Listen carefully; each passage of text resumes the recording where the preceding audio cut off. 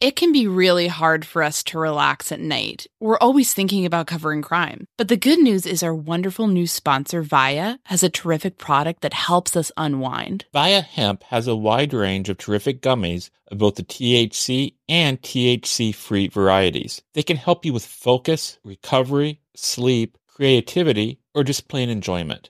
These products legally ship to all 50 states. I really liked Zen in particular. This is a yummy blueberry option that lets you catch a chill sleep with help from CBN and CBD. It's really helped me turn off my brain and settle down for the night. I also got to shout out Flow State. It helped me feel energized throughout the day. Like, not to brag, but I got a lot done.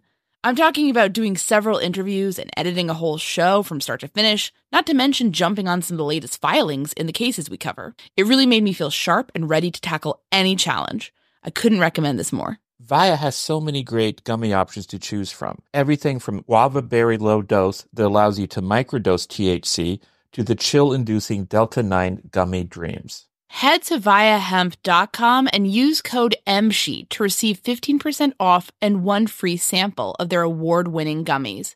That's VIIA hemp.com and use code MSHEET at checkout. Please support our show and tell them we sent you. Enhance your everyday with Via Hemp. Again, if you're 21 and over, you can get 15% off plus a free pack of award-winning gummies with our exclusive code MSheet at viahemp.com. That's VIIAHEMP.com. Getting the smile and confidence you've been dreaming about, all from the comfort of your home, isn't a total mystery with Byte clear aligners. Just don't be surprised if all your friends start asking, "What's your secret?" Begin by ordering your at-home impression kit today for only $14.95. Byte clear aligners are doctor-directed and delivered to your door. Treatment costs thousands less than braces, plus they offer flexible financing, accept eligible insurance, and you can pay with your HSA FSA. Get 80% off your impression kit when you use code WONDERY at Byte.com. That's BYTE.com. Start your confidence journey today with Byte. Delve into the shadows of the mind with Sleeping Dogs, a gripping murder mystery starring Academy Award winner Russell Crowe. Now available on digital. Crowe portrays an ex-homicide detective unraveling a brutal murder he can't recall. Uncovering secrets from his past, he learns a chilling truth. It's best to let sleeping dogs lie. Visit sleepingdogsmovie.com/Wondery to watch Sleeping Dogs, now on digital. That's sleepingdogsmovie.com/Wondery. Standing at the front door of the prefab home one dark evening last autumn, we waited and wondered if we should turn back. Stoney Vann, formerly of the Indiana State Police, worked the Burger Chef murders for about 2 decades. He is convinced the killers were part of a crew of robbers who seemed to specialize in hitting burger chefs. 2 of them are still alive. Neither of them has ever been charged in connection with the homicides. One of them has cooperated with police and has even given over his DNA. He insists he was not there that night. The other won't talk with anyone. So we decided to go see him. He lives in a rundown rural area, a place crammed full of small residential structures on winding, poorly lit roads. When we arrived, it was after dark and difficult to read street names and addresses. It was a challenge to find our way in and out of this place. No one knew we were going to try to visit this man. We didn't know if it was a good idea, but we felt we had to try.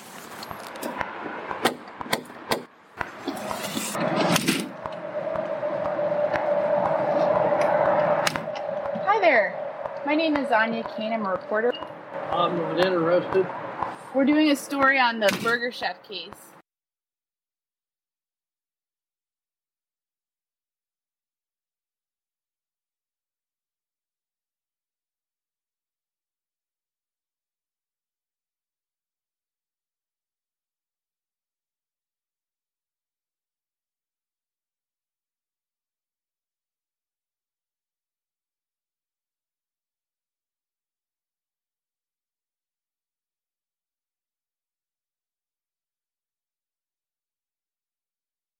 Had we just come face to face with one of the Burger Chef killers? Or is the robbery gang story just another lead that ultimately goes nowhere?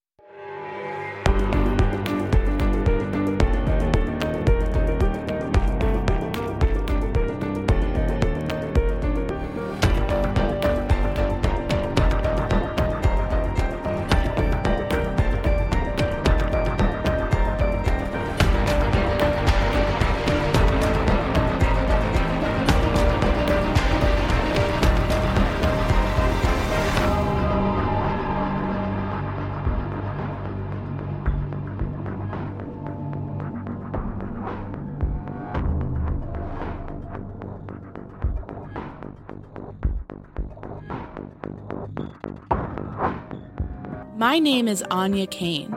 And I'm Kevin Greenlee. And we're the Murder Sheet. We'll be taking a multi-part look into the Burger Chef murders. We'll be presenting you with a new theory about what happened each week as part of our mini-series You Never Can Forget. On a weekly basis, you're going to hear from figures you've never heard from before. You're going to hear about facts that you've never heard before. And hopefully, you'll walk away with a better understanding of the sheer complexity of this awful crime. We don't just rely on what we've been told or what we've read. We have worked this case ourselves. We decided to do this podcast so we can tell you what we've learned and even clear up a few misconceptions. In this mini-series, we will give you the top theories about this crime. After we're finished covering the Burger Chef case, the Murder Sheet will continue to investigate different restaurant-related homicides for the rest of Season 1. We're the Murder Sheet, and this is You Never Can Forget, The Robbers.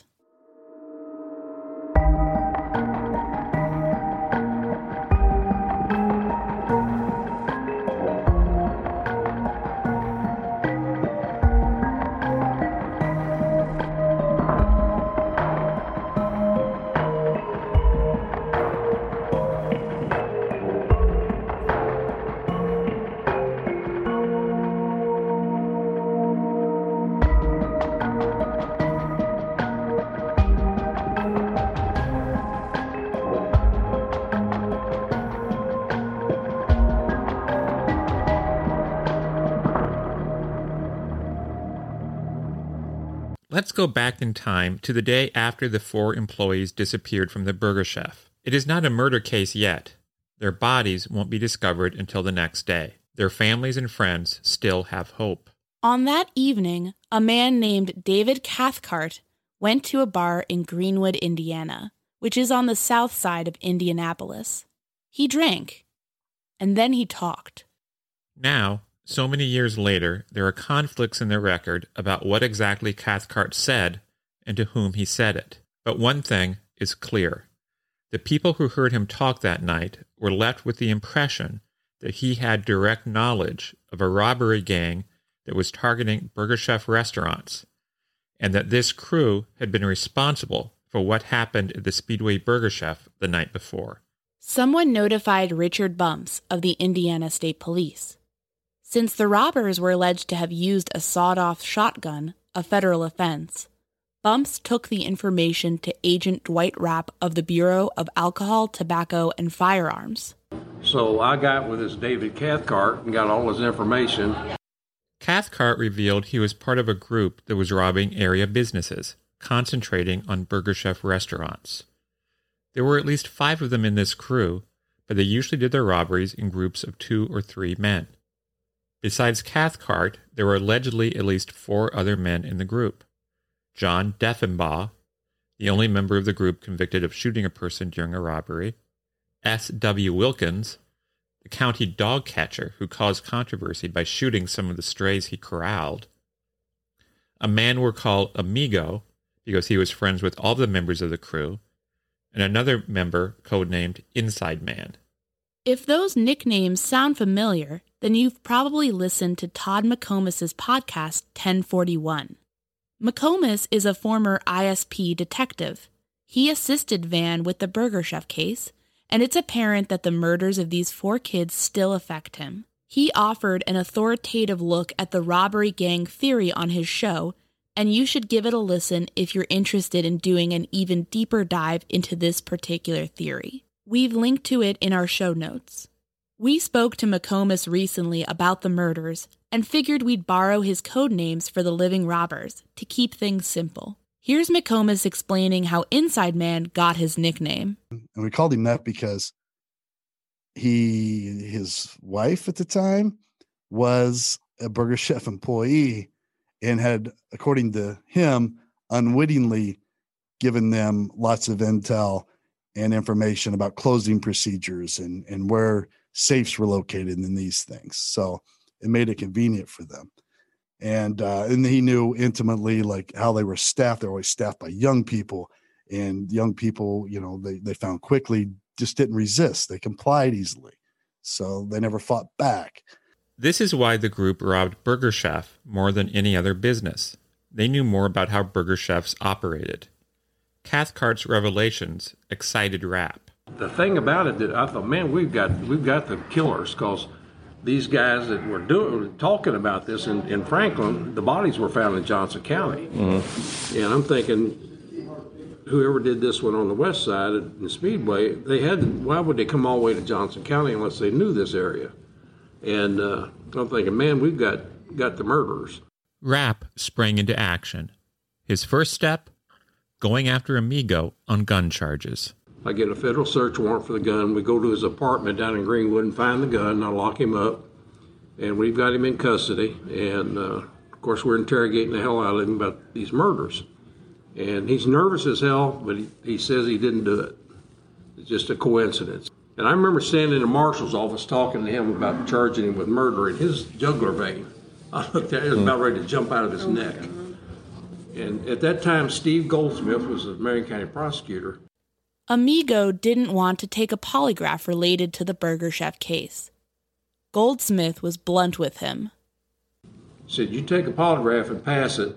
If you don't take this polygraph, I'm going to charge you with the conspiracy to commit an armed robbery and look into these murders and everything. Well, he took the polygraph and he passed it. So they were kind of pushed aside as suspects. While Rapp moved on to other leads, Ken York of the Indiana State Police continued to work on the robbery gang angle. In the late 90s, Stoney Vann of the Indiana State Police took over the investigation. Vann's research convinced him that the robbers were the true culprits in the Burger Chef murders. We will share with you the case these men developed and let you decide where you think the truth lies. To start with, let's look at one of the crew's non-Burger Chef robberies, a July 1977 robbery of a mini-mart. We're highlighting this case because it is the one documented time where a member of the robbery crew shot someone. The victim in that case made a full recovery and provided a statement to the police about what happened. Kevin will read excerpts from it now. It'd been a normal business evening at the store. There were 3 customers in the store taking their time, selecting items they wanted to purchase. As 2 brought their items to the checkout and I rang up their sales and they left, the 3rd person had moved to a place directly across from the checkout, about 10 feet away from me. As the last customer went out the exit, the 3rd person swung around quickly, moving up to the checkout counter. Covering his face with his left hand and drawing a pistol from under his shirt, out of his belt in the front of his pants with his right hand. He turned his back to the front window and held the gun close to his body so no one outside the store could see that a holdup was in progress. He stood up close to the cigarette displays on the counter, which helped to further conceal or hide the weapon.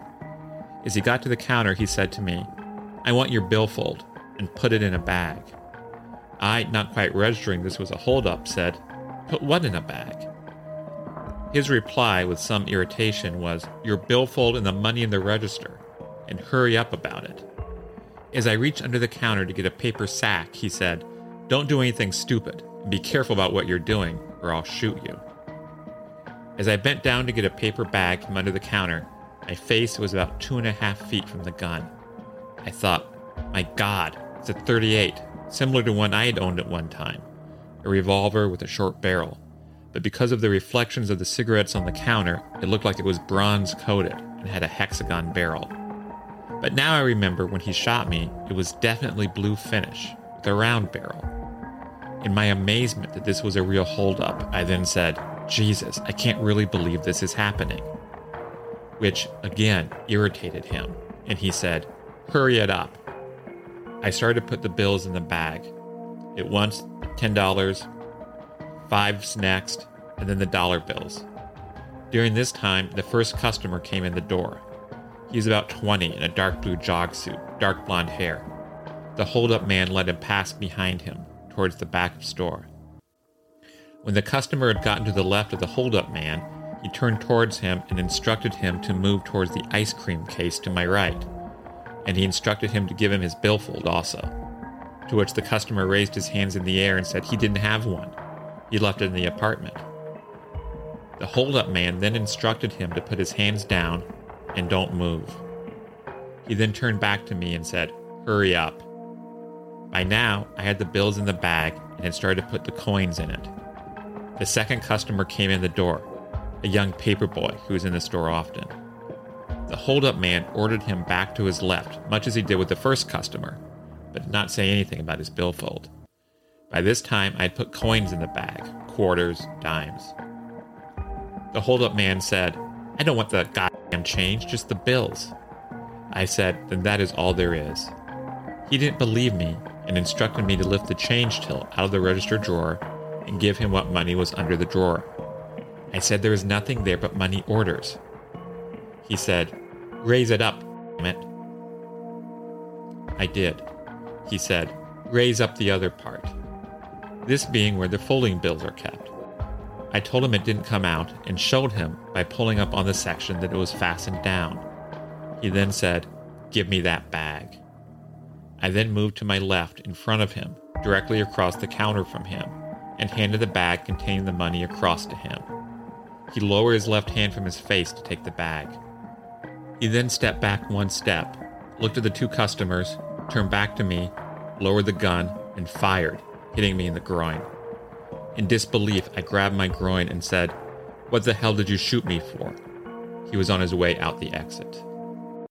Some investigators were struck by the similarities between that robbery and what happened at the Speedway Burger Chef. In both instances, the robber used a .38. At the Burger Chef, the teen witnesses, George Nichols and his girlfriend, observed one of the suspects covering his face with his hand. The robber, in this case, did that as well. In both instances, the robbers chose not to bother with loose change, leaving it behind. At the mini-mart, of course, a person was shot. The shooter, Deffenbaugh, claimed it was unintentional. An accident that happened as the bag of money was being handed off from one person to the other. But, at the very least, it shows the potential for violence when these men committed their robberies. If similarities like this existed when you look at only one of their robberies, what happens when you look at the whole set? The investigators got an excellent opportunity to do just that when Amigo and Inside Man were arrested on another robbery and made what is called a cleanup statement. A weight loss journey can feel like a lonely struggle, but it doesn't have to be. For so many of us, lifestyle changes, like deciding to lose weight, adopting a nutritious diet, and taking up fun exercises, are all about putting our own health and wellness first. But it can be really hard to know where to begin, or how to keep the weight off once we've seen some progress. Quick fixes like soup diets and juice cleanses are unsustainable. There's a much better way to embark on this journey that over 200,000 people have already chosen. We're talking about the Row Body program. Here's how it works. Row gives you access to one of the most popular weight loss shots on the market. Their Row Body program then sets up a comprehensive weight loss program tailored to your specific lifestyle, health status, and goals. In addition to the weekly shot, you get one-on-one coaching with a registered nurse. That can help you adopt and stick with lifestyle changes like exercise routines and nutritious diets. It's a comprehensive program that sees participants lose 15 to 20% of their weight in a year on average. But the real benefit is that you keep that weight off. This is weight loss at its most sustainable. With Ro, the average weight loss is 15 to 20% of your weight in 1 year, in conjunction with healthy lifestyle changes. BMI and other eligibility criteria apply. Go to ro.co/msheet. Sign up today and you'll pay just $99 for your first month and $145 a month after that. Medication costs are separate. Go to ro.co/msheet. That's ro.co/msheet.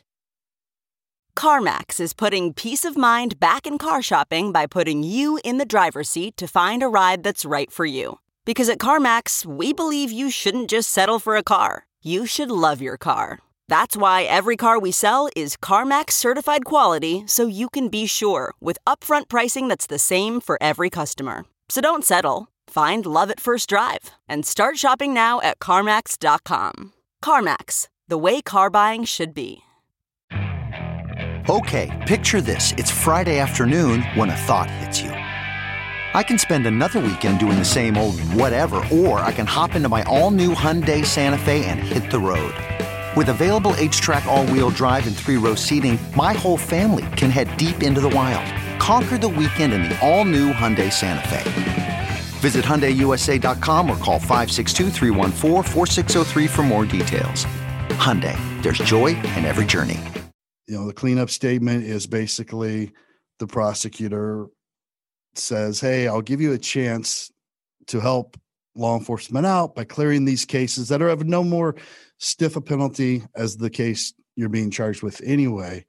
And in exchange for that, as long as you're truthful and you clean up those cases, then we won't charge you with those down the road in the event law enforcement can prove that you did these cases.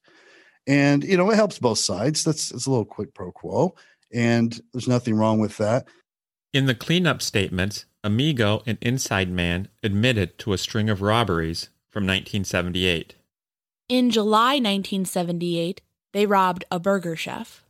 In August, they robbed 2 burger chefs. In September, they robbed a Kentucky Fried Chicken. In October, they robbed another burger chef. And then, of course, in November, someone kidnapped the 4 employees from the burger chef in Speedway. Investigators studied the cleanup statement carefully. And there was a method of operation comparison done. So the commonalities that existed between known robberies, which was 5 burger chefs that they had totally admitted to having done, and the one in question in Speedway were, first of all, they were burger chefs, obviously. And then they always hit on Friday or Saturday night because those were the busiest and there was the most money available during the robbery. They always hit at closing time, and that was a match. In this one, this was hit at closing time. And they would always make entry through the back door by ambushing an employee that would either go out for a smoke or to throw away trash. And it's believed that that's what it was done in the Speedway workshop because the rear door was left ajar or unsecure. So that it matched. And then they always used 2 to 3 members at a time. Since the teen witnesses at Speedway reported seeing 2 men behind the restaurant, this detail also appears to be a match. There were other similarities. They have the .38 caliber handgun. They always used a .38. Sometimes they would pass around, depending on which crew was going out or which combination of people was going out to rob. And we know that Danny and Ruth, of course, were killed by a .38 caliber handgun. And then they always liked, and this was something they really spelled out and were asked to explain in detail in these cleanup statements, was that they would park their getaway car a safe distance away, several blocks away, and then approach the restaurant on foot. They never wanted their vehicle to be associated with the area of the crime. Then they would wait in the ambush in the back. And then after the robbery, they oftentimes would steal an employee's car and drive it from the scene to wherever their getaway car was stashed. Now, we know in the Speedway Burger Chef robbery, the Jane Freet's car was missing and then found some distance away near the police station, I believe. So the thought is, well, was that where their getaway car was? Of all the similarities in the robbers' method, McComas felt that this business of moving Jane's car was the most important. That's the most unique signature. Like I've worked a lot of robberies and, been around a lot of people working a lot of robberies. And that's something that I never really heard as part of an MO before. Like it's kind of smart on some level. Back then, it wouldn't be smart now because you're putting your body physically into a car that's going to be recovered by police. So you're going to leave DNA and trace evidence. But back then, that wasn't, a thing. So it was kind of a smart move for the time. More than circumstantial evidence linked this robbery crew to the Speedway Burger Chef murders. Some eyewitnesses are said to have placed them there. George's girlfriend, the teenage girl who saw the suspects behind the restaurant, whose description helped form the basis for the widely distributed sketches, was reportedly shown a mug book with pictures of a variety of offenders. S.W. Wilkins's picture was in that book, and she allegedly identified him as the bearded man. Ken York of the Indiana State Police claimed to have tracked down 2 witnesses who were customers at the Burger Chef shortly before closing time on the night of the murders. One of them was from Ohio, the other from Tennessee. York said he showed them a mug book that contained pictures of 78 different suspects in the case. According to York, each of the witnesses identified the same 2 pictures, and they were images of Wilkins and another member of the robbery crew. York went around telling reporters and fellow cops that an IUPUI math professor had said that the odds of 2 unrelated people randomly selecting the same 2 faces out of a group of 78 were 8 million to 1 against. We'll note that eyewitnesses can be pretty unreliable, and of course, police don't make arrests based on statistical analysis. Still, the multiple identifications seemed compelling. And there's more. Amigo, as I referred to him, his own attorney, showed up at the Marion County Sheriff's Department in tears because he knew he maybe was putting his livelihood on the line and told them, hey, I can't tell you anything more than what I'm about to because of client-attorney privilege. But if you're looking into the Burger Chef murders, my client, Amigo, told me that he cased that very same restaurant for 3 nights prior to that armed robbery and the disappearance of those children. They end up murdered. And I can tell you that there were 7 people there total that night, and that the person I call Dog Catcher, who's now deceased, so you can use his name if you want. His name is S.W. Wilkins. McComas went on to discuss what else Amigo's attorney had to say. But that guy did it. He was one of the people. Can't tell you my client did it because that would be wrong. I can only tell you that he did case it for 3 nights prior to that happening. And by the way, Dog Catcher lives next door. They have adjoining walls. They live next door to each other in a double in Franklin, Indiana at this time. So that was more than enough for me. It is, to say the least, highly unusual for an attorney to go to the police to make incriminating statements such as that about one of their clients. That screams of just your conscience battling with you. Like he probably couldn't sleep anymore until he got this to law enforcement. Like I can't sleep at night with this information. That was just a matter of his conscience getting the better of him. And hey, if it cost me my career, then it cost me my career. A former prisoner who shared a cell with Amigo also reported that his ex-cellmate admitted that he and S.W. Wilkins had done Burger Chef, and that Wilkins still had the gun. Prison informants are of admittedly limited investigative value, but it is interesting that this informant knew enough to offer Wilkins's name. And there is still more. Wilkins, his son, came forward to police and wasn't jammed up as far as I remember. But I remember seeing the transcript of the interview, and he just flat out said, hey, my dad was at a party. He was at his neighbor's house. He lives on the other side of the double. And I was in another room with my girlfriend, and I heard them talking about having committed a robbery in Speedway, and they mentioned Burger Chef by name, and that things went bad and some people got killed. And now for Stoney, to all this now, when he gets the case, like a lot of these people had died. And that was one. The son died at an early age. And so I think legally that was an issue with trying to use that statement. There seemed to be a great deal of circumstantial evidence suggesting this crew could have been responsible for the Burger Chef murders. But one crucial question remained. What could have happened that could have turned the Speedway Burger Chef robbery so deadly? Let's take a quick break from the Murder Sheet Presents You Never Can Forget to tell you about a podcast investigating yet another unforgettable crime. The Orange Tree is a 7-part series about a 2005 homicide that happened near the University of Texas at Austin.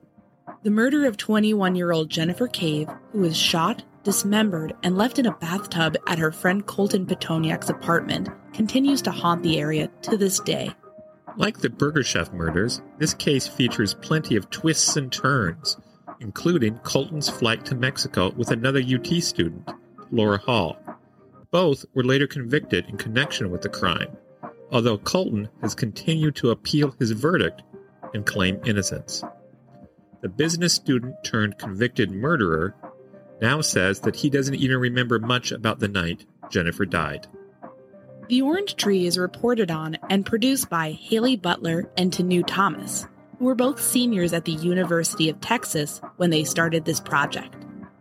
Together, Haley and Tanu strive to piece together this tragic story in an in-depth podcast that features audio from courtroom scenes and interrogation rooms, prison phone calls, and exclusive interviews with both the perpetrators and the victim's family. You can binge all 7 episodes of The Orange Tree today on Apple Podcasts or wherever you listen to podcasts. And now, back to the Murder Sheet.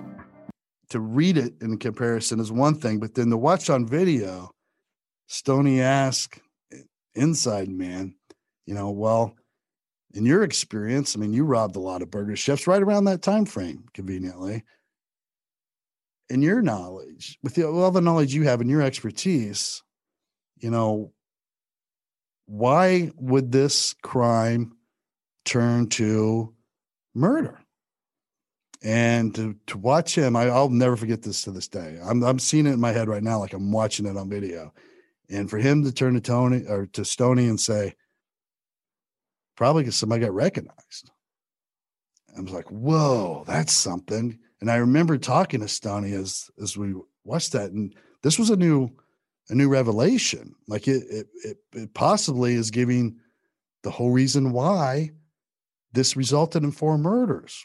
Was there a member of the robbery crew who could plausibly have been recognized by one of the Burger Chef workers? That the person we called Dog Catcher in my podcast. Again, that would be S.W. Wilkins. Worked at a place that was very close to a Burger Chef restaurant that Jane worked at prior to coming to the Speedway location. And he worked the night shift. And this was one of the very few places open late at night or real early in the morning to grab food, to grab some coffee. So I thought that was kind of a cool piece of information. Is it conclusive? No. We do know that Burger Chef never got robbed conveniently. Let's say a lot of them are getting robbed, and this one didn't. And it was maybe one that probably Dog Catcher frequented often. There was another potential connection between Wilkins and Jane. Her father worked at Conrail. So did Wilkins. McComas feels all this adds up to an inescapable conclusion. Crime makes sense, like sometimes you have to get the information, as you go along to help something that already occurred make sense, but it always makes sense in the end. It's very seldom if ever, I think there's a UFO come down and then aliens kill someone under circumstances and by a manner that we can't possibly comprehend. It's humans killing humans. So it all makes sense. eventually. And things add up. 2 and 2 plus 2 always equals 4. So when you see all these things, and obviously there's more, but to me, it's undeniable. We've told you about a lot of tantalizing circumstantial leads regarding the robbery gang theory. Having looked through this, we understand McComas's assertion that every other theory in the Burger Chef case is a waste of time. We don't necessarily agree, but we definitely get why he thinks that. There's a lot here, and it's incredibly frustrating to think that the perpetrator of this crime might still be skulking around, getting away with it, year after year after year. If this is what happened, or even if a few elements of the theory are on the right track, then the Burger Chef crew was essentially beset upon by a group of vicious strangers. 4 kids may have been killed just for doing their jobs. It's a heinous crime no matter what happened that night in 1978. But with all the rumors swirling around about drugs being run through the restaurant and some of the victims may be owing debts to dangerous characters, we think that this may be the most gutting theory out there, that a bid to snag a few $100s resulted in that carnage in the woods of Johnson County. Next on the murder sheet, a homeowner makes a startling discovery the day after the Burger Chef employees disappeared. This gentleman mowed his grass later that same day, and when he was mowing the grass, found a handgun less than 500 feet on the back door of the Burger Chef. Thanks for listening to this episode of The Murder Sheet Presents You Never Can Forget. Special thanks to Kevin Tyler Greenlee, who composed the music for The Murder Sheet, and who you can find on the web at kevintg.com. To keep up with the latest on The Murder Sheet, please make sure to follow us on Instagram and Twitter at Murder Sheet, and on Facebook at MSheet Podcast or by searching Murder Sheet. For exclusive content like bonus episodes and case files, become a patron of The Murder Sheet on Patreon at patreon.com/murdersheet. If you enjoyed listening to The Murder Sheet, please leave us a 5-star review to help us gain more exposure. And send tips, suggestions, and feedback to murdersheet@gmail.com. Thanks so much for listening. Before you go, please stick around to hear from our friend Nina from the Already Gone podcast, a great show you should definitely be checking out. I first learned about the Burger Chef murders from her 2016 episode on the case.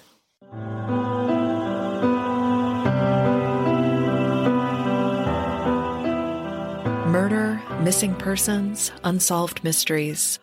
Already Gone explores lesser-known cases from Michigan and the Great Lakes region. I'm Nina Instead, the voice behind the Already Gone podcast. Join me for an in-depth look at stories that will have you looking over your shoulder and locking the doors at night. Find Already Gone on Apple Podcasts, Stitcher, or your favorite podcatcher. Audible is the destination for thrilling audio entertainment. Allow your imagination to be piqued by stories that are brought to life through captivating sound design, eerie soundscapes, and dynamic performances. As an Audible member, you'll be able to keep your heart rate up month after month because you can choose one title a month to keep from the entire catalog, including the latest bestsellers and new releases. If you're in the mood for a shocking psychological thriller, check out None of This Is True by Lisa Jewell. Embrace brand new exclusive thrillers from best-selling authors who are guaranteed to keep you gripped. New members can try Audible free for 30 days. Visit audible.com/thrill or text thrill to 500-500. That's audible.com/thrill or text thrill to 500-500.